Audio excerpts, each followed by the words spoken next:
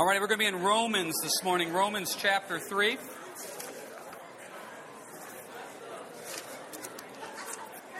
Romans chapter 3. Just want to encourage you one more time. Lots of stuff going on with us missing some Sundays here due to weather, etc. Don't forget about the new Moms Group Thrive study starting on Tuesday. Heart to Heart coming up the 7th. Missions trip to Mexico. Able to collect supplies for that. Ladies, you got the Women of Faith coming up in May. And I'm sure I'm forgetting other things, but there's lots of things going on. So just prayerfully consider getting involved with those, and hopefully the Lord blesses you with that. So anyways, Romans chapter 3. Been a couple weeks since we've been in here, and really what we're going to get to this point is verse 23. For all have sinned and fall short of the glory of God. That's the main point here. Now we're going to build on that today, but what happens is to get to this point, we have this great passage that we've referred to numerous times, starting in verse 9. What then? Are we better than they? Not at all. For we have previously charged both Jews and Greeks that they are all under sin. There's that phrase, all under sin. Every one of us is under sin. Paul goes very poetically into this. Verse 10, as it is written, there is none righteous, no, not one. There's none who understand, none who seek after God. They have all turned aside. They have altogether become unprofitable. There is none who does good, no, not one. Their throat is an open tomb. With their tongues they have practiced deceit. The poison of asps is under their lips, whose mouth is full of cursing and bitterness. Their feet are swift to shed blood. Destruction and misery are in their ways. In the way of peace they have not known. There is no fear of God before their eyes. Which takes us once again to verse 23. All have sinned and fallen short of the glory of God. Here's the problem. Most of the time as a church, we stop at that point. Let's just constantly remind you that you're a sinner. Let's just constantly remind you that you're an awful, awful person, and that we don't deserve heaven, and that your life is a wreck, your relationship with Christ is a wreck. You should read more, you should pray more, you should serve more, you should witness. And let's just beat you down with that point. And so then we all walk out of church feeling completely and utterly dejected. So that's our point this morning, is to deject you, just to make you feel awful. Because that's what it is. Verse 9, we're all under sin. Verse 23, all have sinned and fallen short of the glory of God. Guess what? Verse 10, you're not righteous. You don't understand. You don't seek after God. I mean, come on, we seek after God a little bit here and there, but not really. Our tongue gets us in trouble. Verse 13, our mouth gets us in trouble. Verse 14, we're all sinners.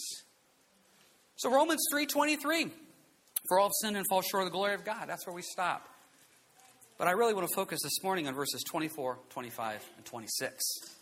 Being justified freely by His grace through the redemption that is in Christ Jesus, whom God set forth as a propitiation by His blood through faith to demonstrate His righteousness, because in His forbearance God has passed over the sins that were previously committed, to demonstrate at the present time His righteousness, that He might be just and the justifier of those who have faith in Jesus. A lot of theology words in there, right? Justified, redemption, propitiation, righteousness, forbearance. Some of your translations may say words like declared, freed, sacrifice, made right, fair. But those big fancy words, justified, redemption, propitiation, righteousness, forbearance. When's the last time you used one of those words in everyday life? You don't. We don't use these words. These are what we would call theological terms. You may find a way to use the word justified. I am justified in that action. Maybe redemption. But I bet you can't remember the last time in everyday language you used the word propitiation. These are theological terms. Now, what do these theological terms mean? See, for us to fully understand what Paul is trying to teach us through the Spirit, we got to know what the word means. I get verse 23. I've sinned. I can't meet God's standard. I don't deserve heaven. I get that. But what does it mean that I'm justified? What does it mean that I'm redeemed? Let's talk about this. Justified. Justified means to be declared right. I heard Chuck Swindoll say this one time, I've never forgot it. Justified means just as if I've never sinned. Justified. You have been declared right by God. Imagine this heavenly scene. You're standing there in heaven, and you're looking around, and you know your sin. You know your failings. But Jesus stands up. He vouches for you. He justifies you. He declares you righteous. That's what that word means. Somebody stands up for you and declares you righteous. They pronounce you righteous. They get that final say. They declare that truth. That's what justified means. You have been declared righteous by Jesus Christ. He has the authority to do it. See, here's the problem. I can't declare you righteous. I can't say by the blood of James that you are now righteous. Only Jesus can do that. He's the only one that has the authority to declare somebody righteous. Our boys right now are obsessed with the Foursquare game. For you that have kids, you know there's a Foursquare thing back in the fellowship hall, and the people play Foursquare all the time. So they wanted to. We have a Foursquare court now down in our basement.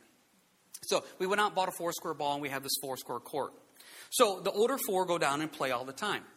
Now, what happens is the older four are down there playing, and there always arises some argument. Was the ball out? Was the ball on the line? Etc. So what happens, I usually hear the pitter-patter of Layden, our fourth one, first. He comes up the stairs, then Kenan, then Judah, then Elias. Now, I don't know why the smallest one is always the first one up the stairs. And they come up, and all four of them stand in front of me. And they start saying some story. Judah hit the ball, it landed on the line, but Kenan said it didn't, and Layden thinks this. And so then I become the de facto judge of Foursquare, even though I wasn't even down there.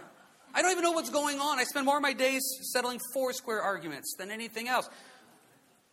But I'm the one that is justified. I'm the one that has the authority to declare who's right. I am the Foursquare authority in the Irvin household. So therefore, I get to justify the answer.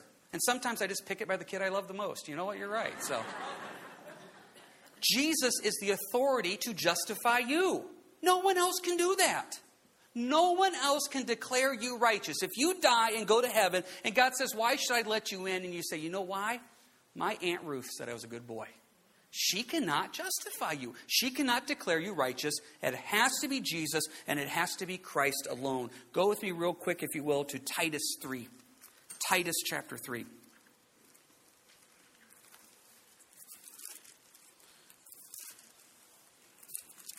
As you're going to Titus 3, I'm just going to read a quick verse out of 1 Corinthians 6. And such were some of you, sinners, but you were washed, but you were sanctified, you were justified in the name of the Lord Jesus and by the Spirit of God. You were declared righteous by the name of the Lord Jesus and the Spirit of God. Nothing else. Titus, please. Titus chapter 3.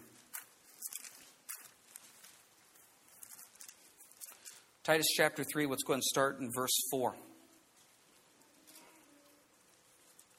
But when the kindness and the love of God our Savior toward man appeared, not by works of righteousness which we have done, I can't justify myself, but according to His mercy, He saved us through the washing of regeneration and the renewing of the Holy Spirit, whom He poured out on us abundantly through Jesus Christ our Savior. It has to be Jesus, verse 6, verse 7, that having been justified by His grace, we should become heirs according to the hope of eternal life. By being justified by Christ, declared righteous through His grace, I now am an heir of heaven. I now have an inheritance in heaven, and I'm declared righteous. Used 14 times in the book of Romans.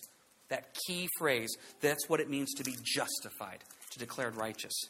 What about the next one, though? So we're justified. Okay, we got that. Back to Romans 3. Redemption. Justified freely by His grace through the redemption that is in Christ Jesus. Redemption, some of your translations may say freed. It literally means delivered. It means payment of a ransom. Think about that for a second. It means that there's been a ransom, that you were kidnapped in your sin, if you will, by the enemy, and only Jesus could pay the ransom. So here you are held hostage to sin. You're held hostage to that lust, that desire. You can't set yourself free. And so Christ has to come in, and He's the only one that can pay the ransom. I can't free you from your sin. I can't take you away from that kidnapping that you are of sin. I can only point you towards Christ, who can redeem you, deliver you, that payment of the ransom. Got a quick verse I want to share with that, if you don't mind, Alan. Go ahead and put that up. It's out of Ephesians 1. In Him, in Jesus, we have redemption, payment of the ransom through His blood, the forgiveness of sins according to the riches of His grace. It's Christ is the only one that can pay the ransom. Only one. Now there's lots of good things out there in the world. Lots of good things that will take you deeper in your walk spiritually. Being in the Word. Being in prayer. We have a baptism service coming up here in March. Baptism is a wonderful thing. I encourage you to get baptized. But baptism cannot redeem you from your sins. Baptism cannot pay the ransom that is owed. Only the blood of Jesus Christ can, and it's done through his grace. We keep seeing this word grace mentioned again and again. Grace literally means gift. It's a gift that is given to you. Now, you have the choice to whether to open that gift or to reject that gift. He's not going to force it on you. You have to choose. Now, think about this for a second. If Christ is the one that's redeemed me through his blood saved me, and that grace is that gift of that, why would I try to go out and do it on my own? I mean, imagine going back to Christmas and someone giving you an amazing gift. It's underneath the tree, and you know what it is, and you say, you know what, instead of you giving to this me, I would much rather go out and buy it myself. That makes no sense. And this is a gift that you can't even buy anyplace else. It has to come through Christ alone. But yet, the church has now morphed into this entity where we try to redeem ourselves through works, through actions, whatever. And it comes down to his grace. Grace is a beautiful thing. Now, the problem is we run into these extremes of grace. And I just want to share this point with you real quick. I was thinking about this week, these extremes of grace. You have this one extreme of grace, where that if you want to be under God's grace, his free gift, you have to dress a certain way, act a certain way, read a certain translation, do church a certain way, and you're under his grace. There's this legalism of grace. But on the other extreme, you have what I like to call these thin ice Christians. They like to push grace as much as they can. I'm saved, but look at me, I'm still cool, because every now and then a few words come out of my mouth that shouldn't. I'm in his grace, though. Look at me, I'm in his grace, but you know what? I'm going to wear this outfit that kind of pushes the boundaries a little bit. And I like to push this grace thing. And to me, it reminds me of that person on the ice going out as far as they can before they fall in. Where are we really supposed to be in his grace? How about just right there? Redeemed through his blood, forgiven of our sins, and accept his gift. Man, redemption is a beautiful thing. Delivered, payment of a ransom that we couldn't do. How was this taken care of? I am justified, declared right, freed from my sin. How? It's through propitiation. Can you go to the next slide real quick, Al? Propitiation is an interesting word. It literally means sacrifice, and it literally means mercy seat. And we got a picture here that we want to show you real quick. This next one is the picture of the Ark of the Covenant, and you can see on top is a picture of the mercy seat. That's what that word literally means. When you read the word propitiation of our sins, sacrifice of our sins, literally means he's the mercy seat for our sins. Let's talk about what the mercy seat is. Go with me to Exodus 25, please. What good does it do to know that he's the mercy seat if we don't fully understand what the mercy seat is? Exodus 25. I have been declared righteous, justified. I have been redeemed, payment of the ransom. And now he's my sacrifice. He's my mercy seat. Exodus 25, please. In Exodus 25, they have the list here of what they were needing to do to make the Ark of the Covenant. And you see in Exodus 25, verse 10, it starts out that the Ark needs to be made out of acacia wood, and it's covered in gold. Verse 11, it's covered inside and outside in gold. Verse 12, you put 4 rings on it. And then verse 13, you make poles of wood covered in gold to carry it. So that's the Ark. That's the bottom part. You see the rings, you see the poles, and they're all covered in gold of this acacia wood. Now the top, though, the mercy seat, is something a little bit different. And that's what we want to talk about here for a second. So we get now to this point of the cherubim. Verse 17. You shall make a mercy seat. Here's our word, of pure gold. 2.5 cubits shall be its length, and 1.5 cubits its width. Cubit is generally understood to be about 18 inches. Verse 18, you shall make 2 cherubim of gold, of hammered work. You shall make them at the 2 ends of the mercy seat. Make 1 cherub at one end and the other cherub at the other end. You shall make the cherubim at the 2 ends of its one piece with the mercy seat. Cherubim are a form of angel. And when you see cherubim in the Bible, always think of the holiness of God. And that's what you see here is this mercy seat, this ark represented God's presence. And those angels represent the holiness of God. Verse 20, the cherubim shall stretch out their wings above, covering the mercy seat with their wings. God's holiness covers the mercy seat. And they shall face one another. The faces of the cherubim shall be toward the mercy seat. You shall put the mercy seat on top of the ark, and in the ark you shall put the testimony that I will give you. Here's the key, verse 22. And there I will meet with you. I will speak with you from above the mercy seat. Remember that point. He speaks with us from above the mercy seat. Stay with me. Go to Leviticus now. One book to the right. Leviticus 16. So the mercy seat, it's a picture of God's presence. I will speak with you from above the mercy seat. The cherubim represent the holiness there. So we know what this is now. Leviticus 16, Verse 2 of Leviticus 16.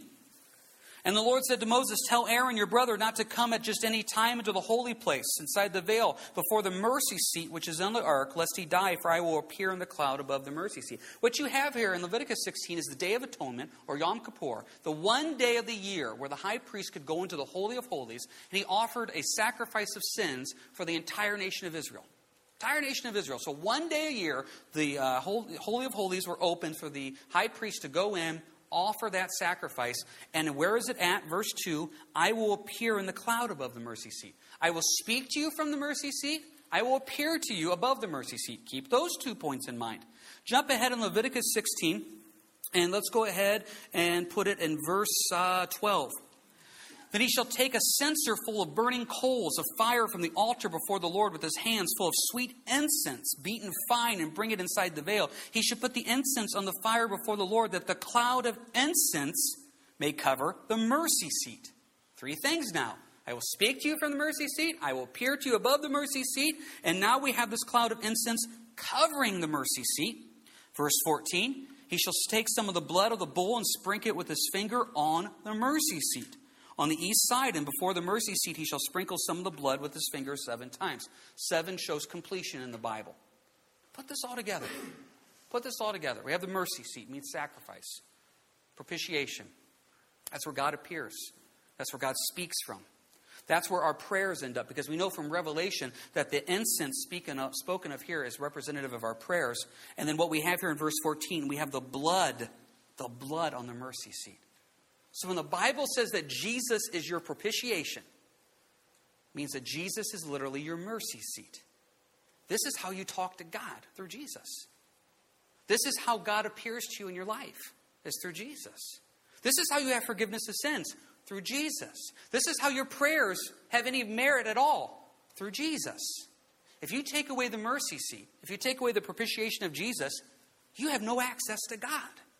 That's why that word is so powerful. When they were writing this 2,000 years ago, and when these Jews would read that verse of Jesus being the mercy seat, they would know all these things. They would know the power of that mercy seat. Jesus is what gives us access to God. It's how we can pray to God the Father. It's how we can have forgiveness of sins. It is where we have a relationship with the Lord. Without Christ being our sacrifice, our mercy seat, we have no access to God. That's why Jesus said, when you pray, pray in my name. You're name dropping Jesus. If I would pray in the name of Fred, God wouldn't care. Fred didn't die on the cross for my sins. Fred is not the mercy seat. You know God because you know Jesus. That's what's so vital. It's probably been 15, maybe 20 years ago. Renee invited Dawn and I, and it was Renee, Dawn, and I, and Christian. I think Christian went with us to the Tigers game, right? We went to a Tigers game about, probably 15, 20 years ago. And so we were sitting there, and Renee had these seats because of where he worked. And so they were kind of like a corporate type seat. So whoever sat there, the tickets came from where he worked. So we're sitting there in this game watching the Tigers play, and somebody comes up to us and says basically, hey, do you work at this place where Renee works? And I said, no, I don't work there. I said, he works there, talking to Renee.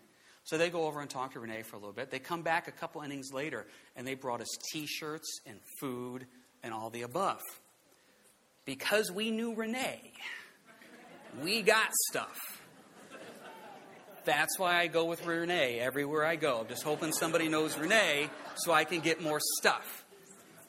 That's the way it is with Jesus. God says, James, I don't know you, but I know Jesus. And Jesus vouches for you. Jesus justified me. Jesus redeemed me. Jesus is the propitiation. So now I have access to God the Father. Because if I would just go pray to God, God's like, yeah, that's nice words, but we got this sin problem we got to deal with here first. Jesus, my propitiation, my mercy seat, the blood is sprinkled through that. My prayers now go. God appears. Now we can speak to him. That's the vitalness of Christ. Basically what it comes down to is, if we know all this, everything we should do should be just be pointing people towards the mercy seat of Jesus. Isn't that all that matters? Now they have to choose it. It's just like that word grace. It's a gift. Man, I tell you, the Lord's been showing me a lot here lately. And he's been showing me so much when it comes to church. And I know you know this, but I didn't know this. I've been the pastor out here 15 years. And I just figured this out recently. It's not my job to grow this church. That's the Lord's job. It's my job to point people towards the mercy seat of Christ. It's not my job to fix everybody's problems. It's my job to point them towards the mercy seat of Jesus Christ. See, we throw too much on us and it becomes a pride. A pride of, I can fix that. If I would just talk to them, it would be better. If I just had a counseling session with them, I'm sure it would go better. If I could just get them on the phone, I could put a Band-Aid on their problems for a good 5 minutes. Or I could just point them towards the mercy seat of Jesus Christ. And I tell you this, the longer I'm out here and the more I realize how the 21st century does church, you've heard me say this now for the last year, this concept of church that we do is not really the way Acts says it. Really the way we're supposed to do it is be intimately involved in each other's lives and say, I want to see you go deeper in Christ and I want to see you help me go deeper in Christ. That's what it is. It's not about who has the biggest church. It's not about any of this. In fact, I was thinking about my week this week and how much time I spent talking about church. Talking about building plans and do we need to do this and adding on and staff and payroll and all this other type of stuff. And I thought, gosh, wouldn't it be fun just to go disciple somebody? And that's what we're here for. And I tell you, I really think the Lord is doing something. I think the word out here for 2015 out here at Harvest is vision. And I keep going to that passage in Proverbs where it says, where there's no vision, the people perish. Pray for the vision the Lord has for us because, you know what? Let's just be blunt, and I hope this doesn't come across the wrong way. We could make changes and do things, and we could just really see this church grow numerically. And at what cost? Have warm bodies fill seats? No. Let's have people passionate about Jesus. I mean, that's all that matters. I tell you, the longer I do this, the more I realize the only thing I care about is, are you saved? And if you are saved, what are you doing now about that? And let's just get back to the focus of the mercy seat of who Jesus is. Justified, redeemed, and the sacrifice. And let's not allow these things of the world to drag us down anymore. Let's just get out there for the Lord. Okay, soapbox over. Back to Romans chapter 3. Justified, declared righteous, redeemed, payment of sin, ransom, propitiation, he's my sacrifice. Takes us to the word righteousness. Righteousness, we've said this before, to be declared right, to be made right. That's what it means, just to be made right.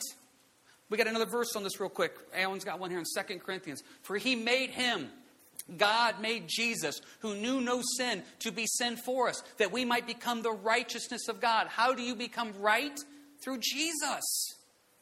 Just remember that. I know you know this. You don't become righteous through reading the Bible. You don't become righteous through prayer. You don't become righteous through service. You don't become righteous through baptism. You become righteous through Jesus Christ. And once you know Jesus Christ, you're righteous. And then you read and pray and do all those things to learn more of Him because you just love Him. You just want Him. You just want to be around Him. And you want to go tell other people about Him. And you want to then you come home and you want to tell your spouse and your kids, guess what I read today? I learned more about the Lord and I just want to share it with you. Because it's just such a part of your life. And what happens here, we just see this concept. Come to church, worship, get fed, go home, come back in 7 days. No, we're here to equip you. We're here to say, let's go and make this a part of our life. This word righteousness and justified are from the same Greek word. Same Greek word. Justified to be declared right, righteous to be made right. So I am justified, declared right, because I am righteous, I have been made right. They're the same word. Same Greek word there. So put this all together. Jesus has declared me right. He has redeemed me from sin. He is my propitiation, my mercy seat, my sacrifice. I am made righteous in Him. That word righteous is used 30 times in the book of Romans. 30 times. I was sin. Jesus was no sin. He became sin for me. And then our last word here that we see, verse 25, forbearance. Some of your translations may say fairness. Forbearance, that's not a word you use a whole lot. It means delay of punishment, tolerance. I'm going to work tomorrow when somebody really ticks you off. I will have forbearance with you right now. Let them think about what that means. They don't know if they're going to get hit or you're going to walk away. You know that? Forbearance, delay of punishment. Why would God delay punishment? I do that with my kids. Worst thing you could ever hear at the Irvin household is go sit on my bed. If I say go sit on my bed, you're in big trouble. So if you ever come over to my house and I say, listen, go sit on my bed. You are in so much trouble. And the way we have our room set up is they sit on the bed and we have our dresser with a mirror and they just look at their little sinful faces in that mirror. Now, sometimes I go in right away. Other times I have forbearance. I have a delay of punishment. Now, I don't make it go a long 3-4 hours at most. I don't let it go on forever. But as I have forbearance, I sometimes walk in and I have a broken little child. And I don't mean that in a bad way. I mean that in a good way. I have a broken little child that looks at me. And Layden just did this the other day. I said, Layden, go sit on my bed. Back to Foursquare, Layden has a tendency when he hands the ball back to his brothers, he gets within 6 inches of their face and throws it as hard as he can. And then he just says, I'm just giving it to them. Yeah. They're just going to give it to you, bud. I mean, that's what they... So Layden did that the second time in one day. Go sit on my bed, Layden. I walked in there and there was little tears. And I'm not making this up. Layden looked at me and he goes, Dad, I know you need to spank me because what I did was wrong and I'm sorry. I didn't spank him. Grace, mercy, forbearance was a repentant heart. Now, sometimes I have forbearance and I go in there, and as soon as I walk in, I have a kid that tells me, well, you know what? I know I'm in here, but you know who really should be in here? Okay, forbearance didn't work. God has forbearance with you. He has delay of punishment. Why? Verse 26, to demonstrate at the present time his righteousness, that he might be just and the justifier of the one who has faith in Jesus. He has forbearance with you because he doesn't want to. I mean, I don't understand where we got this concept of God likes punishing us. I could give you passage after passage, especially in the book of Ezekiel, because Ezekiel's a tough book. Ezekiel's a book of where the prophet Ezekiel is going to Israel. And God tells Ezekiel right at the beginning of the book, I need to make your head hard as flint because you're not going to be able to handle what I want you to say to these people. And he basically tells Ezekiel, guess what? No one's going to listen to you. I just want to tell you that from the beginning. Can you imagine being in charge spiritually of a group of people and God says, I want you to go preach and preach and preach. Hey, but by the way, no one's ever going to listen to you.